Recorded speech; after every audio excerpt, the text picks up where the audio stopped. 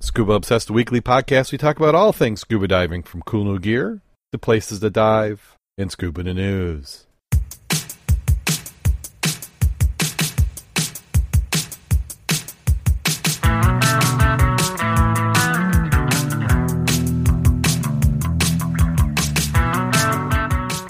Scuba Obsessed episode 374 is recorded live July 5th, 2018.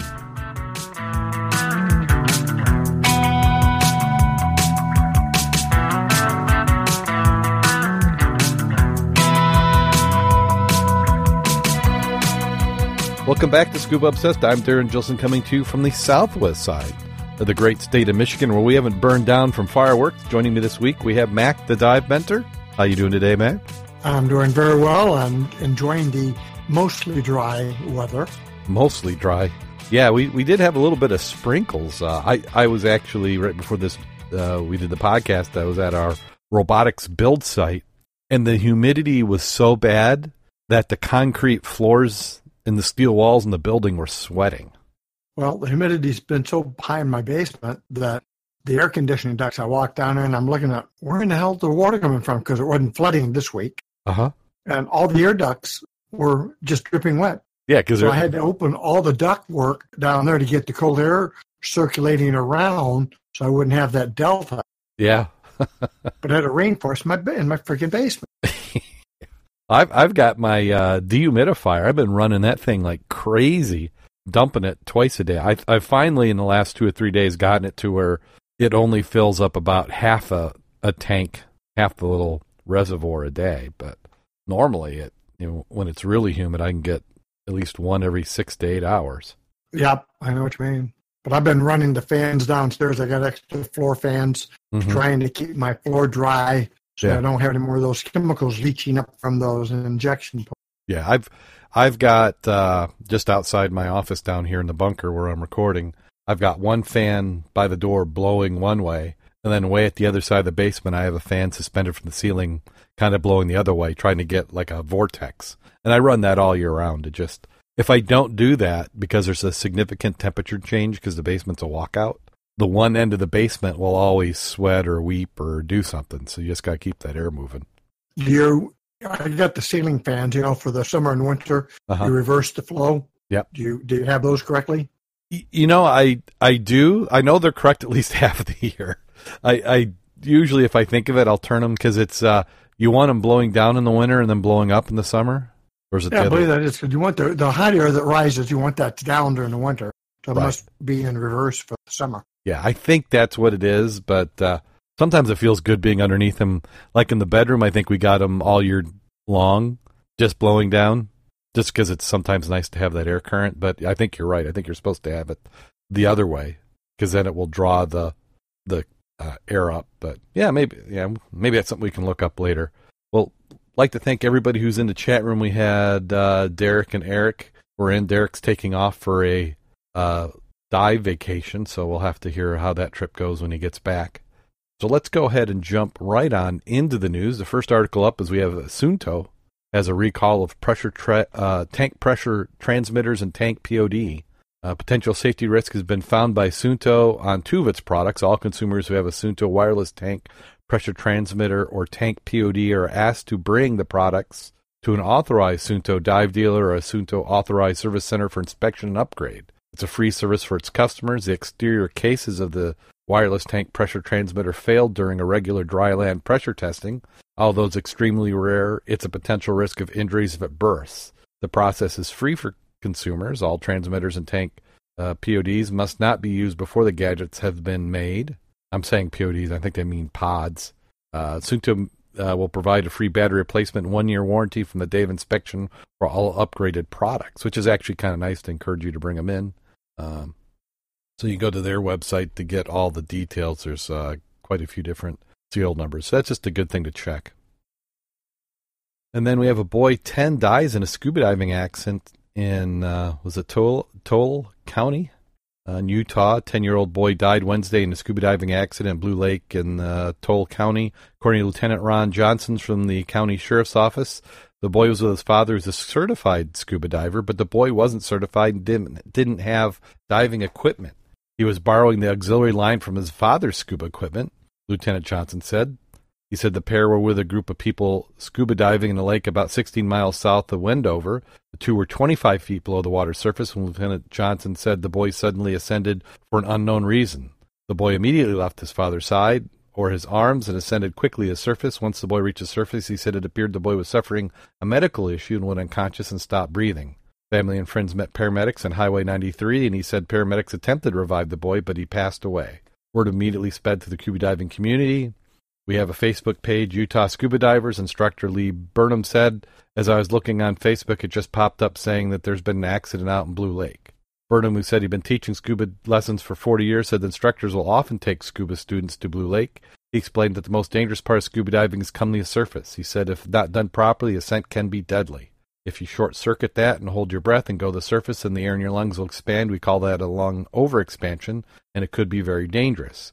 He explained that all divers carrying tanks that can be shared by two people if needed. Everybody who goes diving has to have an extra regulator so they can share air out of the tank with their buddy if something happens. I went through that, and I understand what they were probably doing, which is father and son buddy diving on a tank. Uh-huh. And the person who's going to feel the worst, obviously, is going to be the father. Oh, my gosh, yes. Because the kid got loose. I mean, I can't imagine that. I don't understand what made the kid get rid of the regulator, but obviously maybe he took some water and panicked. Yeah, he could have just got a little bit of, sucked a little bit of water in around the mouthpiece or something, or saw something that scared him. Yeah, maybe he had a fear or something that was down there. It's one of those, if you had your hand on your kid, you'll never, I don't know, but right. If he did or didn't, he's screwed for life. Oh, that's just that's so sad. I understand, and I've done that with my kids in a pool. Right. I would, 35 feet is a good bit down there for clearing his ears, that kind of stuff. I don't know. Even though I know there are some kids who have been taught and trained, but he had not gone through a class, and I'm sure his dad told him what to do correctly. It's just at 10 years old, and even all the scenarios we've been going through, experienced divers make dumb mistakes, panic, and that's all she wrote. Yeah. Bad. And then as a follow-up article to something we have covered in the past, it seems like it was in news almost every week for a year, was a Deepwater Horizon oil spill. And that has been about 8 years ago where that happened, and they're saying that the ocean is still struggling to recover. The Deepwater Horizon oil spill led to a discharge of 4.9 million barrels of oil, and they said it still hasn't recovered. The spill area hosts 8,332 species, all of which are threatened by the hydrocarbon leak. A 2014 study of the effects of the oil spill in the bluefin tuna found the toxins from oil spill can cause irregular heartbeats leading to cardiac arrest. A further study also found that toxins could severely damage internal organs of predators and even humans in the area, directly contradicting British Petroleum, the oil company responsible for the spill. To make matters even worse, the oil dispersant Corexit, previously only used as a surface application, was released underwater in unprecedented amounts. The goal was to make the oil more easily biodegradable, but the plan backfires. The oil and dispersant mixed prematurely in the food chain through zooplankton, from which it proceeded to spread across the entire ecosystem. Chemicals from the spill were found in migratory birds as far away as Minnesota, with a devastating effect on marine wildlife. A 2016 study reported 88% of 360 baby or stillborn dolphins within the spill area had abnormal or underdeveloped lungs, compared to 15% in other areas. And then this is a quote from the study. As the sites closest to spill, biodiversity was flattened. This according to the study's lead author and University of South Mississippi macrobiologist Leah Hadman told The Guardian there are fewer types of microbes. This is a cold, dark environment. Anything you put down there will be longer lasting than oil on the beach in Florida. It's premature to imagine the effects of the spill are over and remedied. Researchers took sediments from samples from shipwrecks scattered up to 150 kilometers or 93 miles from the spill site to study how and if microbiodiversity has recovered. Shipwrecks are a biodiverse hotspot, so a good place to see how life recovered. More than 2,000 historic shipwrecks spanning 500 years of history rest in the Gulf of Mexico seafloor. Shipwrecks serve as artificial reefs and hotspots for biodiversity, something rare in deep ocean environments. The spill discharged crude oil into the deep Gulf. Because of physical, biological, chemical interactions, DWH oil was deposited in the seafloor, where historic shipwrecks are present to study, examine sediments and microbiomes, and 7 historic shipwrecks. I'm probably mispronouncing that. Results weren't encouraging. Microbes are still struggling to recover, and since they are affected, the entire food chain is built upon them is also affected. Good chance we have yet to see all the far-reaching consequences of the event. Rely heavily in the ocean. Go ahead. I'm just curious, why do they keep saying historic shipwrecks? Are there really historic shipwrecks per se? Well, isn't a shipwreck by definition historic? I mean, it's something of history. I don't know. I mean, they're using it to incite a response, get some excitement. Yeah, the same as with the photos I used of the ducks, which are not the way it is now. The plume, right, which is not the way it is now. But if you look at the pictures, that's what's grabbing you, like you said. Yeah. This is, let's see, which magazine is this? This is ZMC Science. It's a science magazine for that aspect. That's their shtick. Yeah, they tend to be the environmental, very heavily on renewable energy. So yeah, that's their angle on this. So what they've done is they've cited resources that have that fit their particular model. Yep. So something that will be interesting. Need to keep some eyes on this, and hopefully there'll be some additional studies that will come out. And then we had a shipwreck off of Oregon. I think it was the Beeswax shipwreck, and they have found a passenger list for the galleon off the Oregon coast.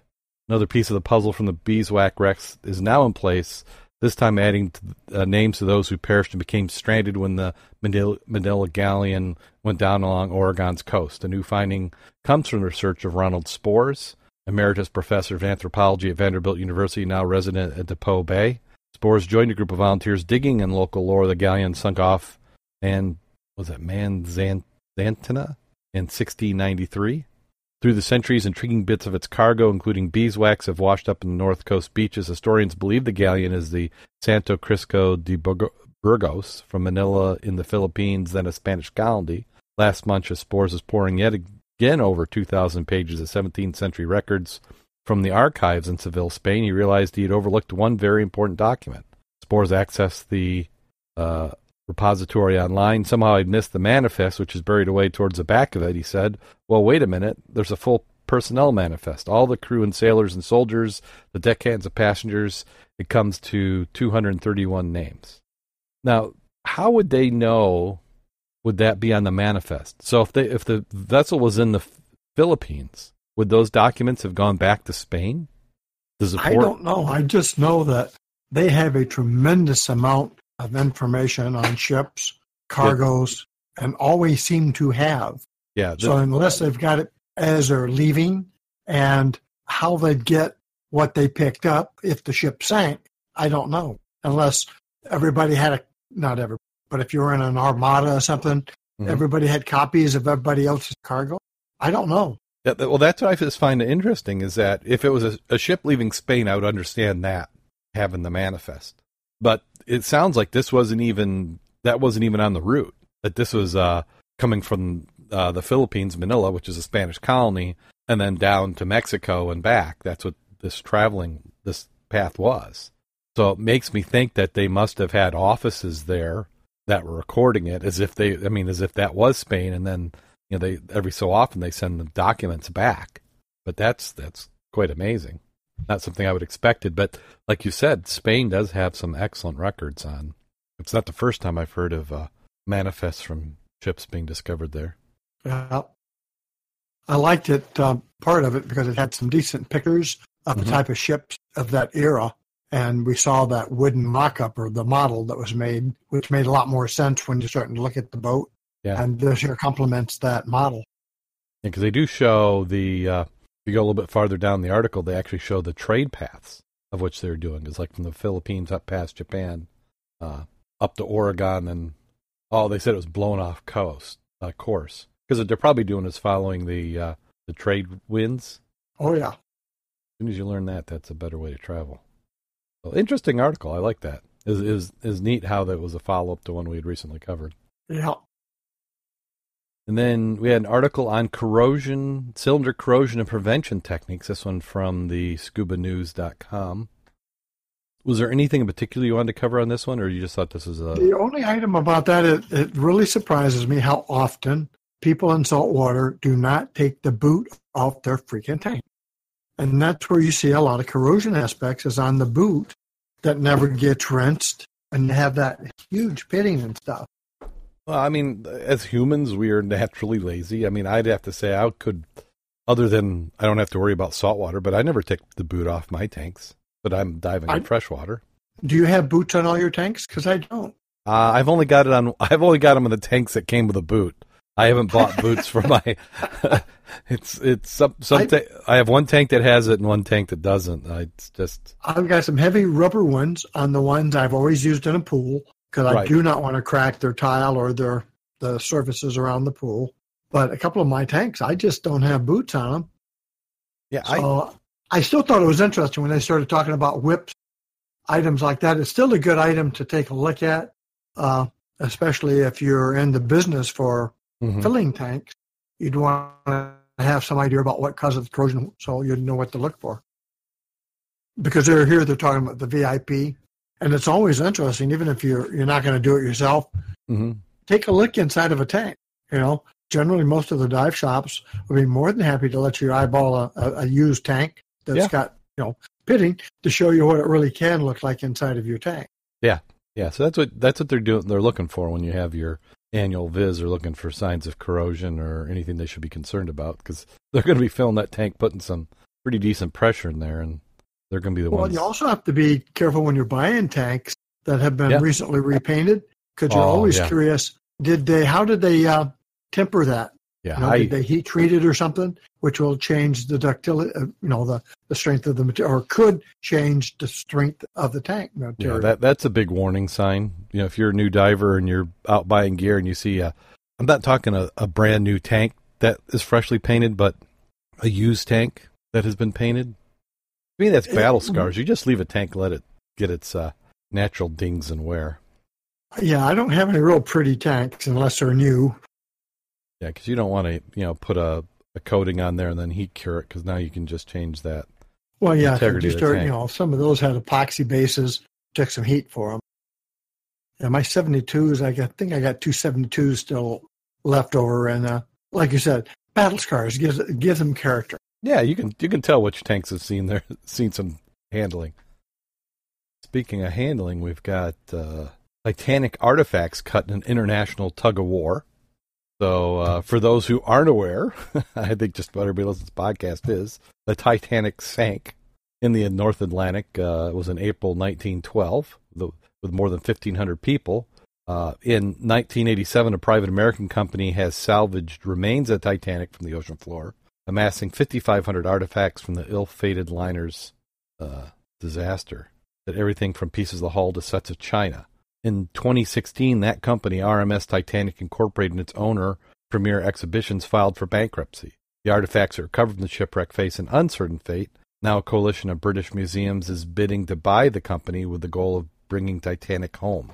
In a court filing on Friday, UK's National Maritime Museum and National Museums North Ireland pledged to raise $19.2 million in the coming months to buy Premier Exhibitions and its Titanic collection. The museum would co-own and conserve the Titanic artifacts, and the Titanic Belfast Museum, built next to Titanic shipyards, would display many of them. Premier's non-Titanic assets would be spun off to exhibit firms running Subway. Premier's creditors support the bid. Running Subway's CEO, James Sana, is on the company's creditors committee. The essence of proposals that we want to secure the artifacts in a public ownership in perpetuity. We want to make them available for people of the world. We want them to honor the memories of the people who lost their lives in an unfortunate tragedy, said Connell Harvey, the deputy chairman of Titanic Belfast. We don't want the artifacts to be otherwise exploited by people in a way that we think is inappropriate. If we fail in our attempt to save this collection for posterity, it's a very strong chance the collection will be broken up, adds Kevin Fuster, the director of the National Maritime Museum. If that disaster ever were to happen, it could not be rectified again. The collection will be lost for all time. Museums aren't the only bidders. On June 15th, a group of Premier's existing shareholders, including Hong Kong investment firm PacBridge Capital Partners and U.S. private equity firms Atla Fundamental Advisors and Apollo Global Management, whose assets include Chuck E. Cheese and University of Phoenix, offered a minimum of $17.5 million for the company. Third proposal from the committee representing Premier's equity holders calls for splitting up the artifacts and selling some off in an auction. Because of this bankruptcy, human history might go on the auction block and disappear from public domain, said Frederick Hybert, National Geographic Society archaeologist in residence. The court may decide among the proposals at a July 25 hearing. Well, they go on to talk about some other things related to it. But, is there a point that they're trying to guilt the courts into saying, hey, we should get this? Well, artifacts caught in an international tug-of-war. I don't think there is an international tug-of-war. Almost nothing. To me, it's economic. No, this is what I spent. I'm a company. I went into bankruptcy. It'd be interesting to know why they went into bankruptcy. But they have this material, their assets, and museums want it. If they can't ante up the money, then private enterprise will take over and people will buy it. Yeah, what they needed to do is because it's in bankruptcy, so there's more owed than what they believe the assets are worth, and they were probably having cash flow problems on top of it. So, it just comes up as you have to have enough money to get it. And if somebody else is going to offer more, and I can understand what they're hoping to do, because things can go to auction and actually go for much less. So maybe their angle is saying, hey, what we're offering to give you, which is, what was it, 19? It makes more sense 19.2. As I start going down past it, salvaging the past. I didn't realize there was more to the article. The announcement marks the latest twist in the story of the Titanic. Private firm holds salvage rights to the Titanic, which means that it is the only entity allowed to remove articles from the wreck site. And RMST said its goal is to preserve the ship's legacy, and the company has conserved the artifacts it has salvaged. So now it does come into who's got the most money to buy the artifact. I didn't realize they talked about the collection has been seen by more than 25 million people, and there's 4 exhibits in the U.S. and Canada from their displays, from their exhibits, the 4 exhibits they have. Yeah, it tours around. I remember we've covered it many times in the show. It moving to different locations. So I think they brought a section of the hull, didn't they? I'm not sure. This other part here, museums and academics have criticized RMST for commercially salvaging artifacts in the first place. So my comment there was, and the option is what? Commercially salvaging. So who's going to do it for free? Probably nobody. Right. So, I won't go into that on archaeology and who should have what, but it's interesting. So would that be if the museum got it? Are they also getting the rights to the salvage? It does not say that, but I would assume that if you bought the company, that would be part of the asset, is the right of salvage. Mm-hmm. But like they say, in another, 50 years, there'll be nothing left. It's deteriorating at a pace that they had not anticipated. It's really beyond their imagination of how quickly it's going to act in a handbasket. Well, what might be interesting in this is that it could be the point that there'll be a moment in time where only the stuff that's been brought up and conserved is even in existence. The rest of it will all have rusted away. Right, because if it does that and internally collapses, any of the stuff that was inside is going to be broken up to get. And again, I'm looking at the boot that they got another picture of here. If you can document it from that, and it's got some historical, pedigree, having something like that is pretty cool. But by the same token, how often we found boots on and near other wrecks or junk or trash piles? Boots seem to do boots and glass. And I think we've covered in other articles. It's the process of tanning the shoes that have helped them survive. Yeah, this is a really good article when you read all of it. Well, it's down to the part. If the museums want it, come up with the money. Yeah, because you've got creditors who I think are probably going to be a little upset if a court just says, we like you better. Yeah. And then another article talking about protecting shipwrecks. The Netherlands and Indonesia are set up to do a joint team to protect Second World War shipwrecks that are being plundered on the seabed. Foreign Affairs Minister Stef Blok said he agreed with his Indonesian counterpart to set up a team to locate and protect vulnerable wrecks by the end of the year. It follows discovery last year that 3 Dutch wrecks had disappeared from the bottom of the Java Sea, having apparently been taken by scrap dealers. At least 110 Dutch shipwrecks were sunk during the Pacific Ocean campaign are currently lying in Indonesian waters. On a visit to Jakarta, Blok said the Indonesian government was aware of cultural significance of shipwreck sites to the Netherlands. The locations of 3 missing vessels, the SNLMS De Uter, Java, and the Corinthiar, were marked as commemorative sites. The ships were sunk by the Japanese fleet in 1942 with a loss of around 1,100 sailors. Now they've agreed they're going to protect them, but I'd like to see some. How are they going to go about doing that? Well, remember we covered that a couple of years ago about we saw the pictures of the side scans at the bottom of the ships, and then they went back, and it's like, oops, aliens took them. Yeah, it's amazing how they can come out there. Obviously, they're going to need a clamshell device, big barge, or at least a big ship with a moon pool. But I can't believe that, as deep as some of those were, that it is economically feasible to go down there and rip them apart just for the metal. Yeah, it must be they weren't doing anything else, because it's like you said. It seems, for clamshelling, it probably isn't, but it's not your everyday equipment that can go down. I mean, you have to get gear that can go and cut. So a lot of times it's like giant shears that they drop down. They're able to section parts of this off, because these aren't your, a small some boat or something. These were large steel vessels. So it took some work to get those up. Now maybe they had people down there with torches, because some of these wrecks were dive sites, I thought, weren't they? I believe some of them were, yes. Yeah, some. But were. the big one we looked at wasn't, though, wasn't it? No, it seemed to be a little deep. Yeah, it was a little deeper. Yeah, so we'll see. They've agreed to do it. So yeah, the question is, how do they do it? Making a law doesn't mean you won't do it. Yeah. Well, I think part of it may be, to kind of read between the lines, is that there was a lot of wink, wink, nudge, nudge going on in Indonesia. And I think, wasn't there a case of where one of the salvage vessels claimed to have paperwork approving it, and they actually did to a certain extent, but it was all kind of doctored and not genuinely official. So, and then that kind of leads this next one. Maritime Museum of British Columbia celebrates 15 years of the massive marine garage sale.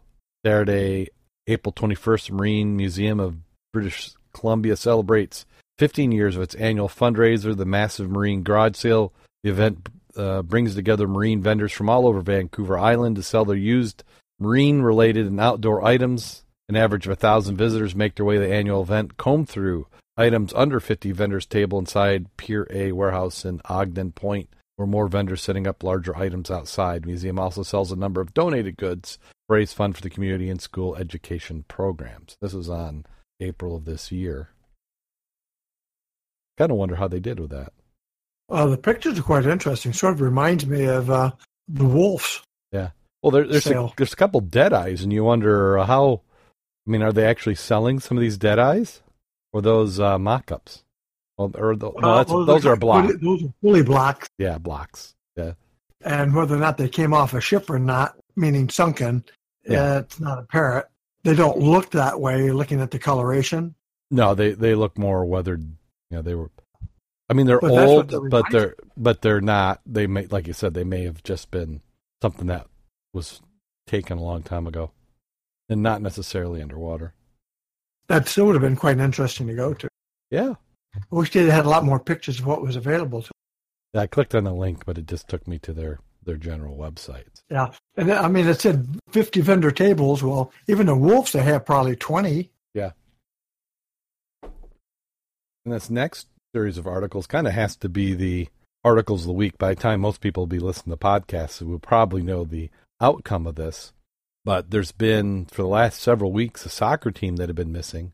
And earlier this week, UK scuba divers had actually found the soccer team and their coach alive. So there's 12 boys and a coach. And they said rescue workers assisted the Thai Navy SEALs and helped them find the boys. Let me see. I've got 3 or 4 articles I'm jumping between. Did you actually watch any of those videos, Mac, of the? Yes, I did. It's amazing. Oh. I don't really know how they're going to do it, but I saw them on one section where, and it made sense. If you're going to get them out underwater and they're not scuba trained, they were full face masks. I don't know what the depth is, and that's what I'd be very curious is how deep are they pressure wise, to get them out. Well, from the aspect of being able to clear your ears, this kind of stuff. But if you took one by one, had a real strong line, full face mask, and something to keep them warm, I'd be curious to know how long does it take a diver to go A to B or B to A, and what is the maximum depth, what's the water temperature? Yeah, and on a full face, that would be a logical way. Yeah, full face mask would make sense. I've heard there was some concerns about the current, so they're trying to monitor the current in the cave conditions. There's some talk where they just might wait for the rainy season to end for how many months was it, or weeks? I don't know. I saw the pumps that they were trying to pump water out of the area to help minimize any encroachment of it in the area in which they're at. Yeah, and they actually had one group that was pumping water the wrong way. I don't know if you saw that article. Somebody had no. Yeah, there's one because they have like a central coordination, but everybody's trying to go and help. And somebody on their own had started pumping water, but where they were putting the water they were pumping was actually pumping it right back into the cave system. So there's been a few glitches in the organization of the rescue attempt.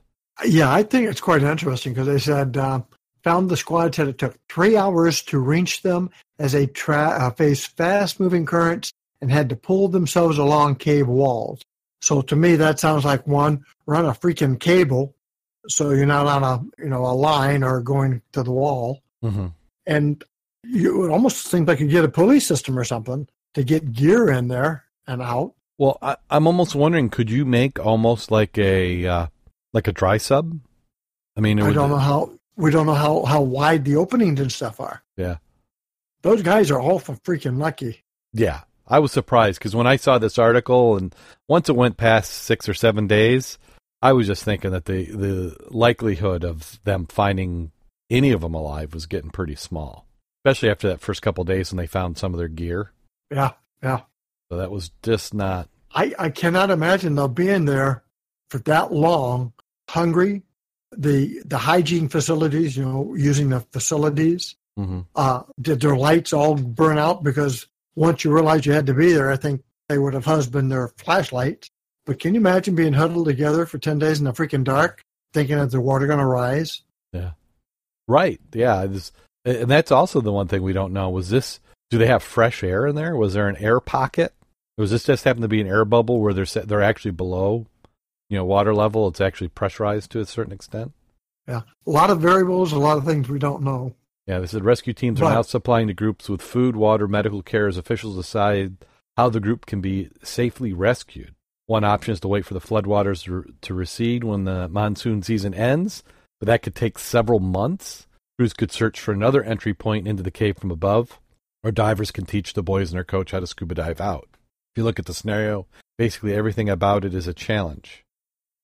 Yeah, because you could use a good neck dam and a Desco pot, for example, which means their whole head is contained. And even if they hyperventilated, as long as they've got an airline to them or a system of air, you could get out. That would sound logical, but the current is what what has me concerned. Well, the current how also hold on to the kid, how you're going to hold on to the kid, main control, and then make your way out. Yes, they said that some of the children don't know how to swim. They're not even they don't have swimming ability. Yeah, they said we train people for weeks and months and sometimes years to go through the experience that these kids are going to go through in order to get them to safety. Yeah, they said a typical scuba certification class takes about 50 hours. That includes classroom time, 4 or 5 pool sessions, and 4 open water dives. Well, they're talking about you being able to do your own. The kids wouldn't need that extent of training because they're not going to be responsible for their dive tables and other safety conditions. That's going to be up to the divers who would be rescuing them. But you still have to make sure that they're not going to panic. I mean, they need to be able to at least support you in getting them out.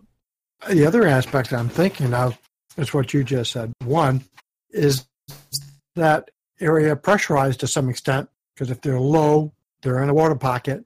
As it went up, compress the air so it's under pressure. Mm-hmm. I'd be curious to know that. And again, how deep are they? Yeah, it wasn't clear. Yeah, I'm looking through some of these other articles, see if they've got anything. Well, and considering how long it took trained cave divers to get to them, I mean, that's not a light dive. That's not like a little recreational jaunt in there. Oh, absolutely not. I mean, I can almost imagine that the logistics of just getting gear staged up there to be able to do that sort of out. Okay, I just saw something I hadn't read before. Hang on a second.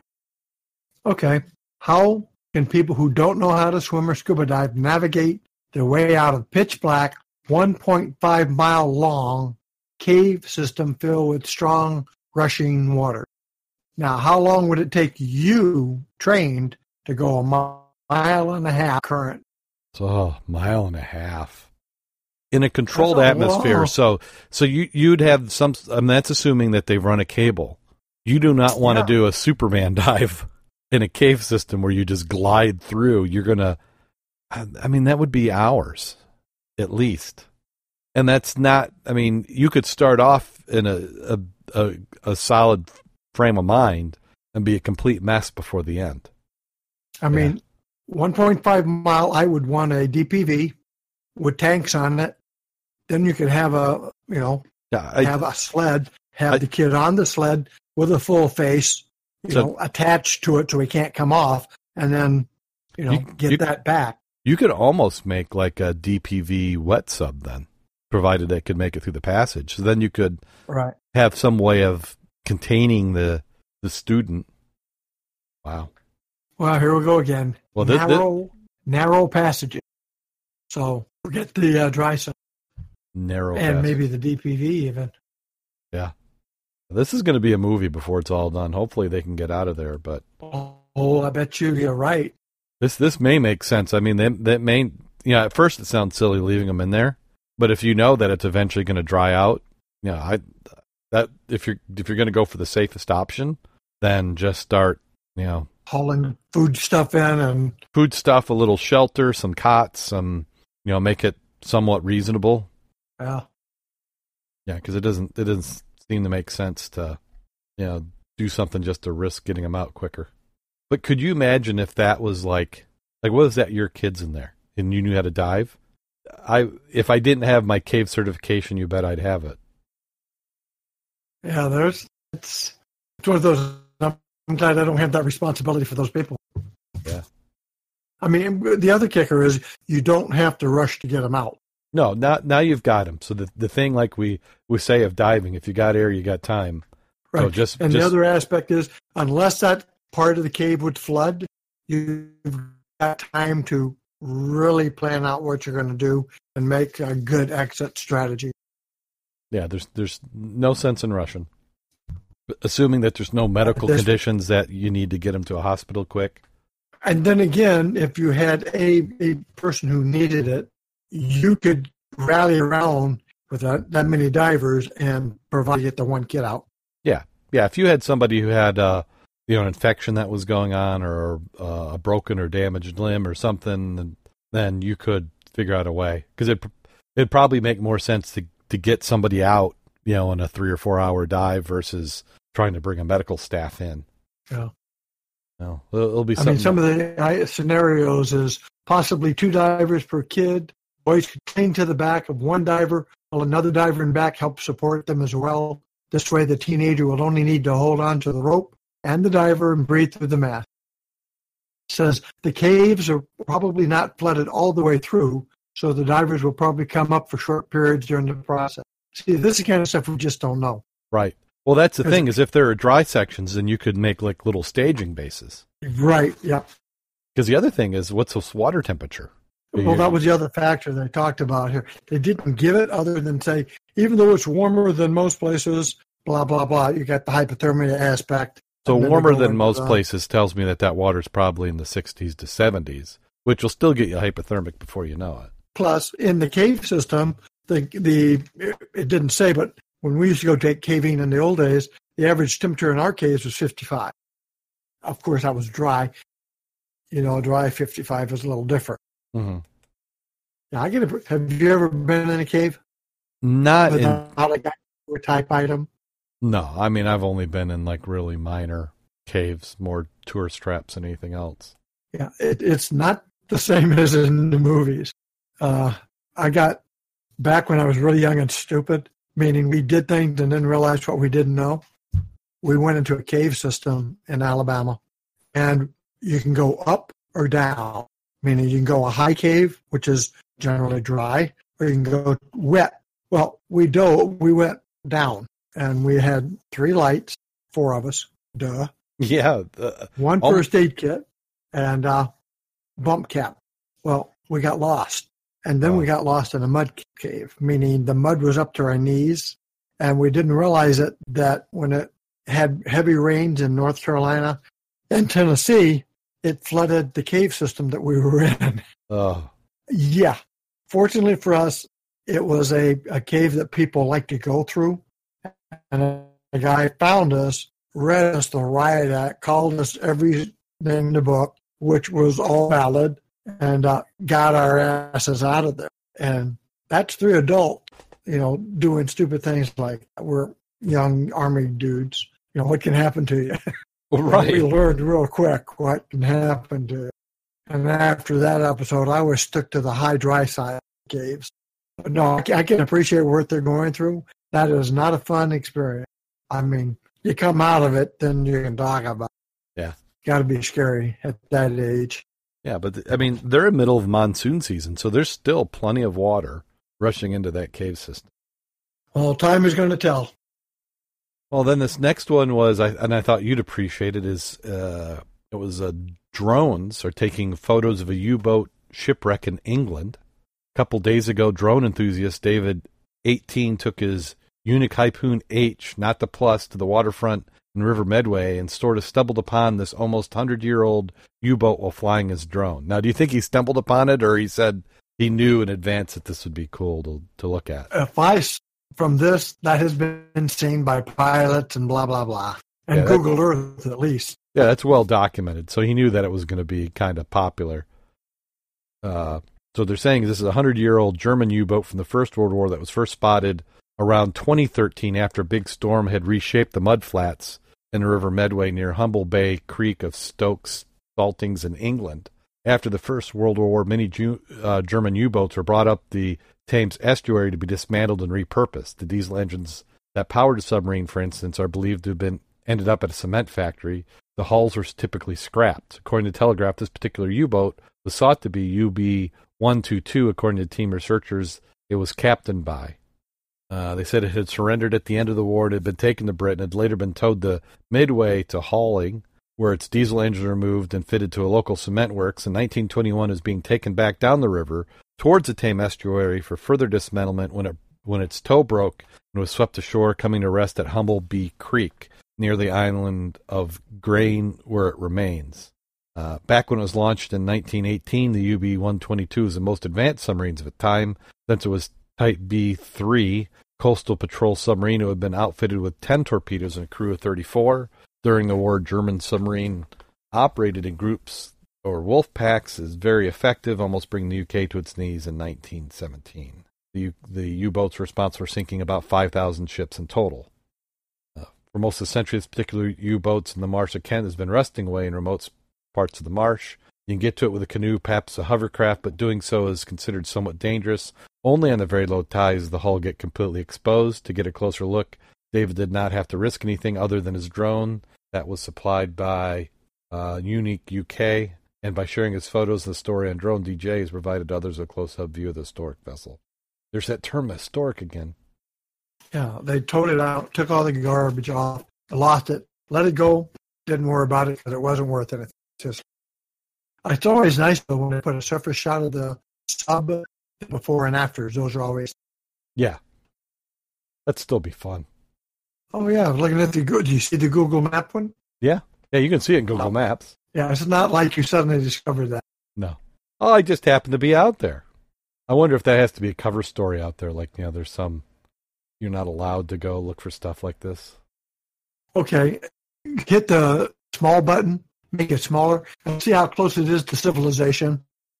Oh, on the Google Earth? Yeah, go ahead and click that. It's like, oh, Yeah, that wasn't suddenly found.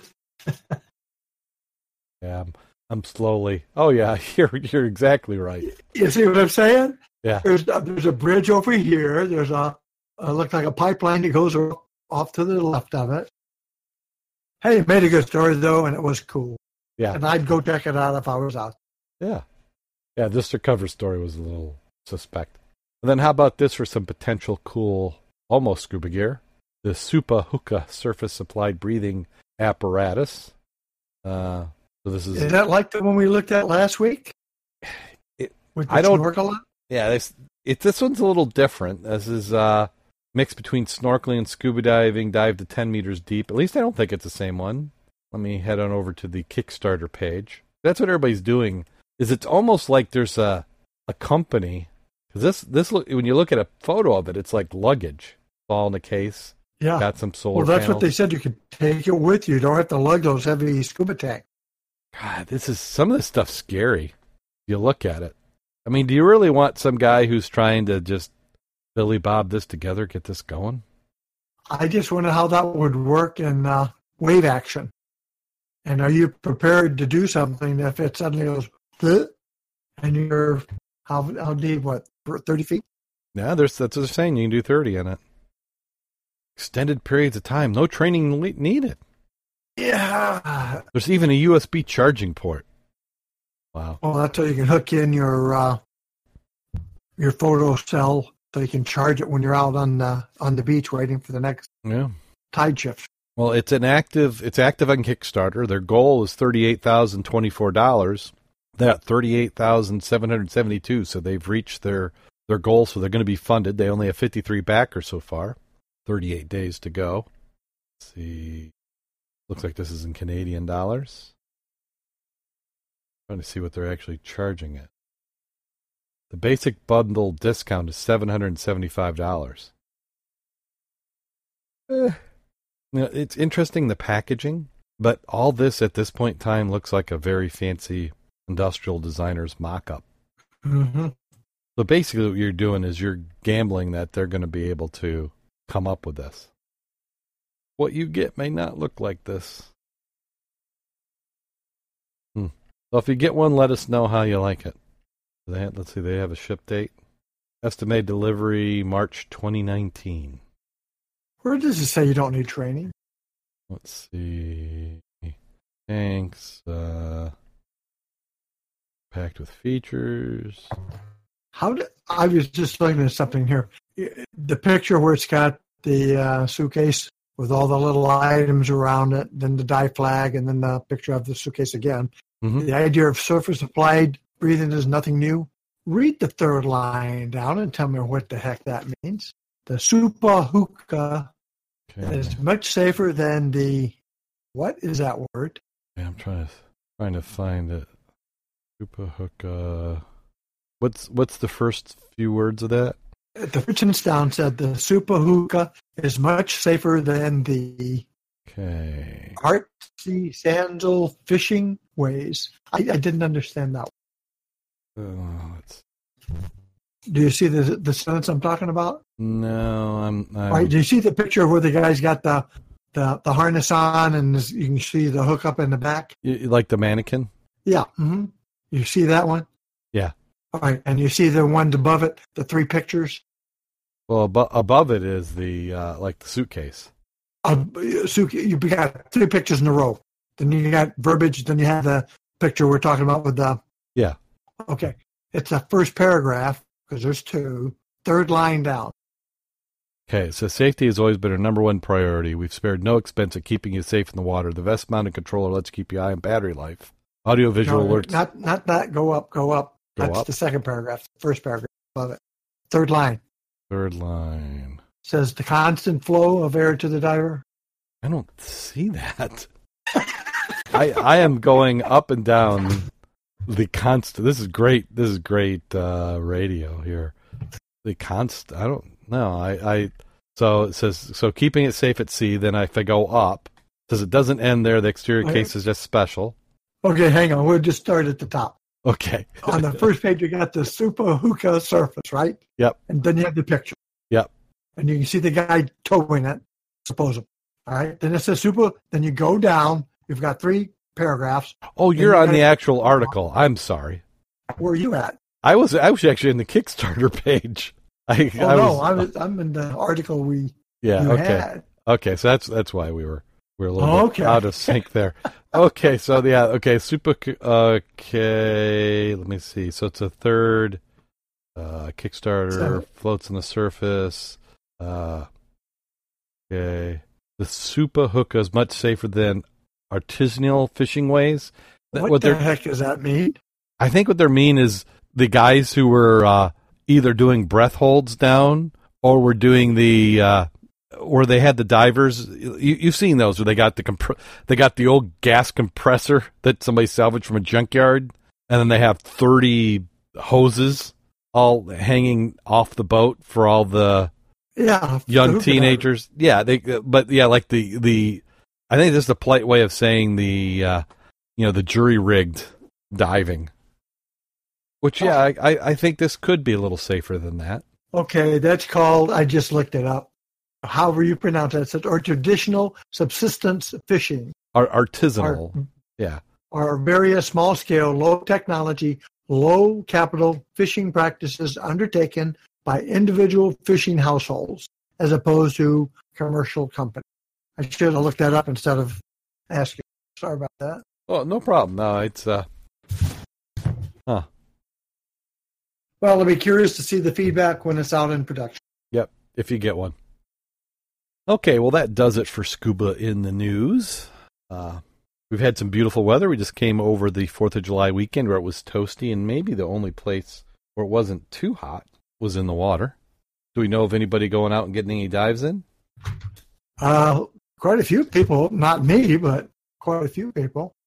I'm trying to remember who's been out. Well, I saw Karen had her boat out in the water. The dive ladder that was it Jim Schultz? Was it Jim Schultz, myself, and Bob Sweeney? I think we all helped her on that boat do something. But the first use of the dive ladder looked like it had the metal plate on it had bent, which that's a commercial dive ladder. So I was a little surprised that it broke the way it did. It just tells me it wasn't engineered real well. It needed a little bit extra welds or support. Well, I think somebody got on the Ann Arbor 5. They got on a barge, and there were some nice pictures, I think, by Kevin. Yeah. So it is definitely dive season. I mean, we're beyond dive season. Yeah, if you're not in there now, you're not going to get wet, probably.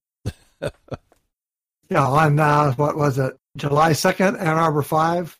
Yeah. Really nice pictures. From the bottom at 160 up to the decking, 110. Then they had some experiences with interesting weather beating the storm. And I see Kevin has been putting programs on about the preserve. Southwest, he was getting out and talking about the preserve and what's going on there. So that was great to see him getting out there. And I know the SAS group, they've been doing some heavy hitting diving. Mm-hmm. And as we were ignoring the chat room, I see Karen was in there, and she was probably screaming at us, going, "Why do you listen?" We were back on the Thai article. They said 6 hours to get in, 5 hours to get out, according to the article that she read earlier in the day. Which makes sense. Diver died too. Yeah, sections are so narrow, divers had to remove their gear to squeeze through. Yeah, you're not. Unless you're going to do like a side mount situation where the kids don't actually have the tanks on them, you just do long hoses. But I'm thinking you may want to wait. How did the kids get up there? Or did they come in a different route? Of course, I guess if you're trying to get away from rising water, you're going to squeeze in places you might not ordinary. Yeah, around here, if you want to get a cave, not diving cave certs and basic down in southern Illinois, Kentucky area, there's a couple of places. I tried to get it so the dive club could spend the night in the cave and they go diving. Mm-hmm. And the lady when I was talking to her about, we're going to come, we'll spend the night, we'll dive. And she says, but it's dark in there. And it's like, okay. Then you take a light with you. It's already dark in a cave. Right. But they took you on, you go through 3 cave systems and you advance from really simple to more complex. and the third one is a wet cave. So when you come, you have to bring extra clothing because you're going to be really messy when you get out. Yeah. And it gives you some experience with that of getting, having to crawl on your belly through some little nooks and crannies type item. So it gives you an appreciation. And it sounds like once you do that, you don't want to do this underwater. Oh, yeah. I want to know I can fit through. I don't want it to be like you get kind of halfway through and they go, yeah, we may not be able to get you out. Yeah, I'm not going to be in the part where I'm going to be pushing my tanks through and then me following. No. If I want to get back out in a hurry, that doesn't really make me feel warm and fuzzy. Oh. Well, we do have a scuba story tonight if you want. Yeah. Do you have a safety story? Say again? You have a story, you said? Yes, I do. Go for it. Okay, we're talking safety anyway. Okay, this one is titled Swept Away. Separation from a photographer buddy gets a scuba diver into real trouble. Was that me or you? That's people trying to get a hold of us. That's why we're ignoring the chat room. Angie slowed her breathing while she hovered just above the reef. She attempted to make herself invisible in the water so the tiny blingy fish would reappear. She really wanted a close-up of it coming out of its hole. Finally, Angie was rewarded with the perfect shot. She took 3 frames before the blingy disappeared back inside, startled by the flash from Angie's underwater strobes. Moving away from the reef, Angie looked around for her dive buddy, Cliff, the diver. Cliff and Angie had been scuba diving together for years. They had a routine. Angie was an avid underwater photographer, but Cliff liked to hang out in the water and enjoy the scenery. He had a sixth sense for finding small critters in the reef, so he often searched for Angie's next subject while she worked with the camera. Cliff never moved too far from Angie. Neither one of them liked to be a bad dive buddy. They made a good team, supporting each other in the water. They were both in their 40s and in good health. On the morning of the dive, Cliff wasn't feeling 100%, but he wasn't about to let that get in the way of making the dive. They hadn't had a chance to dive in a while, and he did not want to disappoint Angie. He'd skip breakfast, hoping his stomach would settle down. The dive. Conditions were nearly perfect for the planned dive from a small charter boat. The charter specialized in small groups, no more than 6 divers at a time. And that's exactly the way Angie and Cliff liked. Minimize the chances of another scuba diver disturbing Angie's photos or damaging her camera. The divers promised the rule of 80s. 80-degree air, 80-degree water, 80 foot of visibility. There's a strong current on the bottom moving diagonally across the site, but Cliff and Angie agreed they would hide between the coral formations, stay near the boat. Angie was after small critter photos, setting up her camera for macro so there'd be no need to swim away from the reef. They asked. After watching Angie set up her shot and move into position to photograph the fish, Cliff decided to explore the reef and look for Angie's next step. He knew she was hoping to get a photo of a clownfish or an anemone for her portfolio. Swimming from one coral formation to the next, Cliff moved out from behind the protection of the reef, exposing himself to the strong current. He swam against the current so he wouldn't be carried away from the dive site, working hard to move to the next outcropping. Cliff was nearly to the next coral formation when he got a cramp in his left leg. When he turned to stretch it out, the current caught him and pulled him away from the reef and out towards the sand. Realizing what was happening, he struggled to stretch his calf and swim at the same time. Neither worked very well, and he floated further away from Angie in the original dive site. Angie finished taking her photos and looked up and around to find Cliff, just in time to see him struggling as he floated away. Clipped off her camera to her BC and swam towards him. Cliff was attempting to self-rescue and swim with his hands. Angie realized what he needed, grabbed his fin while supporting his ankle. Stretching out his legs, she signaled him that he needed to relax and just float. In a few moments, cramp was relieved and Cliff could swim again. Looking around, the scuba divers realized they had floated too far away from the dive site to make it back. They agreed to surface, swimming in the direction of the boat while they did. On the surface, Cliff deployed his safety marker buoy, signaled to the boat crew they were both okay.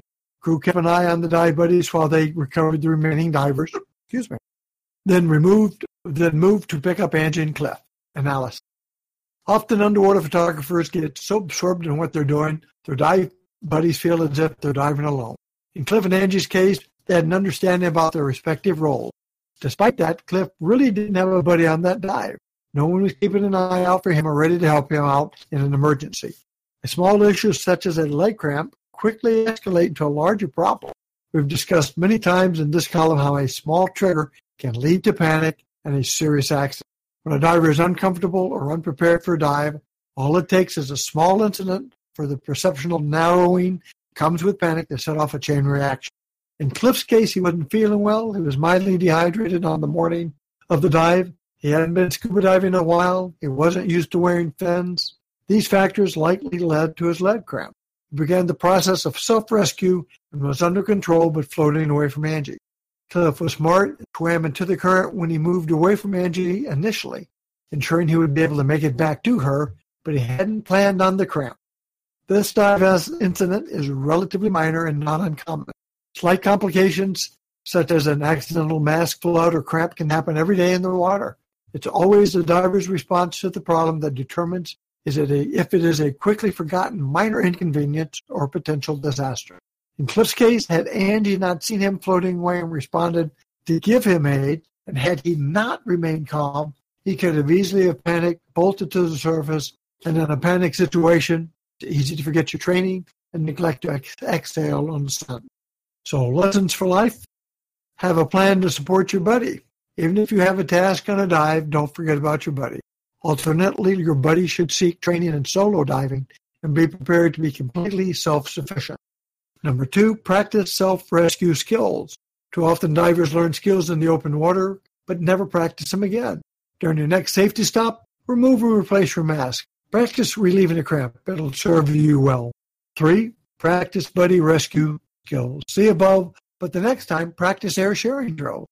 Number 4, don't dive if you aren't prepared. No diver wants to disappoint a dive buddy by backing out, but don't dive if you're not mentally and physically prepared for it. Better to miss a dive than to not come back from one. And last, don't forget to breathe. Always maintain an open airway on an ascent, which is nice. This one here had a nice ending and a story. Yeah, well, that's one that I feel like that could easily happen to me because I'm known for getting leg cramps. So I could see that. But there's a couple assumptions that they made in there. One was that he was going to panic. He's a potential for panic. Right. But, she saw that he was struggling and realized, and I'm guessing that he probably had a history of leg cramps as well. Or he was doing the universal leg cramp thing, which is yelling, oh, shit, as you try and grab your fin. But, yeah, it was good that it turned out well. Well, after having read the other ones we've looked at the last couple of weeks, the panic seemed to be the big one, and not being prepared, Didn't have 2 tanks for some of the dives, penetrations without a line, not trained. Going too deep. Yep. Yeah, preparation, not panicking. Those are key. That's a common thread from many of these articles. Well, that's my contribution for the... Let's see, you got anything you want to plug? Oh, no, not really. Okay. Well, I'd like to thank everybody who's been supporting the podcast. If you'd like to give us a hand and keep us on the air, it's really important that we get your support. So you can head on over to our website, www.scubaobsessed.com. Click on over to our Patreon link. That Patreon, $3 or more, gets you early access to the show notes. But any amount can help, and if you can't do it, we understand, but it's certainly needed to keep us going. As we hit, what was this, episode 374. So there's that's nearly 500 hours of original content that we have created over the years to keep you entertained. So if you go on your next dive trip, you can bring us along, download some episodes, and we look forward to spending some time with you. And don't forget that if you're listening to this right now, you had a lot of dead air. Yeah. When you edit it, it makes it a lot more convenient and together. Yeah. Have you gone through and listened to any of the final versions? Yeah, totally different. Yeah, isn't it? You don't have the chat room. The chat room fills up that space. But I do. We talked about a couple episodes ago. But I do run it through a silence remover. So, and that's a hard thing. Kind of a podcasting tip is you want to do social ums, us, ers. But if I just don't say anything, it actually sounds better because it's almost like we're professionals when you go and you hear it. You're like, wow, we didn't sound too bad, other than listening to my own darn voice, which I can't stand. And it is awkward because we can't see each other and we can talk over because I don't I don't see you. I don't see your lips start to move. Yes. And therefore, we both butt heads a little bit. Someday we'll have some decent internet connection and we can do video or something. Because that's what all the cool kids are doing now is the video. But as it struggles as it is, we wouldn't be able to do that currently. Let's see. And if Kevin was here, he'd be telling you that you need to support your librarians. So don't forget the librarians in your local dive shops. I mean, if you're not supporting them during dive season, when are you going to support them? And I think that is about it. We're to that time of the show. Actually, got a good one? No. Let me see if I've got it up. I've got it on my phone. I couldn't where it is this week. It was too bad for the computer. Oh my gosh, I don't think my eyesight's good enough for this. I have to take off my glasses. That's an old man sign, isn't it? So, yeah. Here's the joke. This one is kind of in spirit of. We just had the 4th of July in the United States, which I guess every place had the 4th of July. It was just our Independence Day here. And then they have Father William, the old priest, made a practice of visiting the parish school one day a week. He walked in the 4th grade class where the children were studying the states and asked them how many states they could name. They came up with about 40 names. Father William joked and told them that on his day, students knew the names of all the states. One lad raised his hand and said, "Yes, sir. But in those days, there were only 13 states."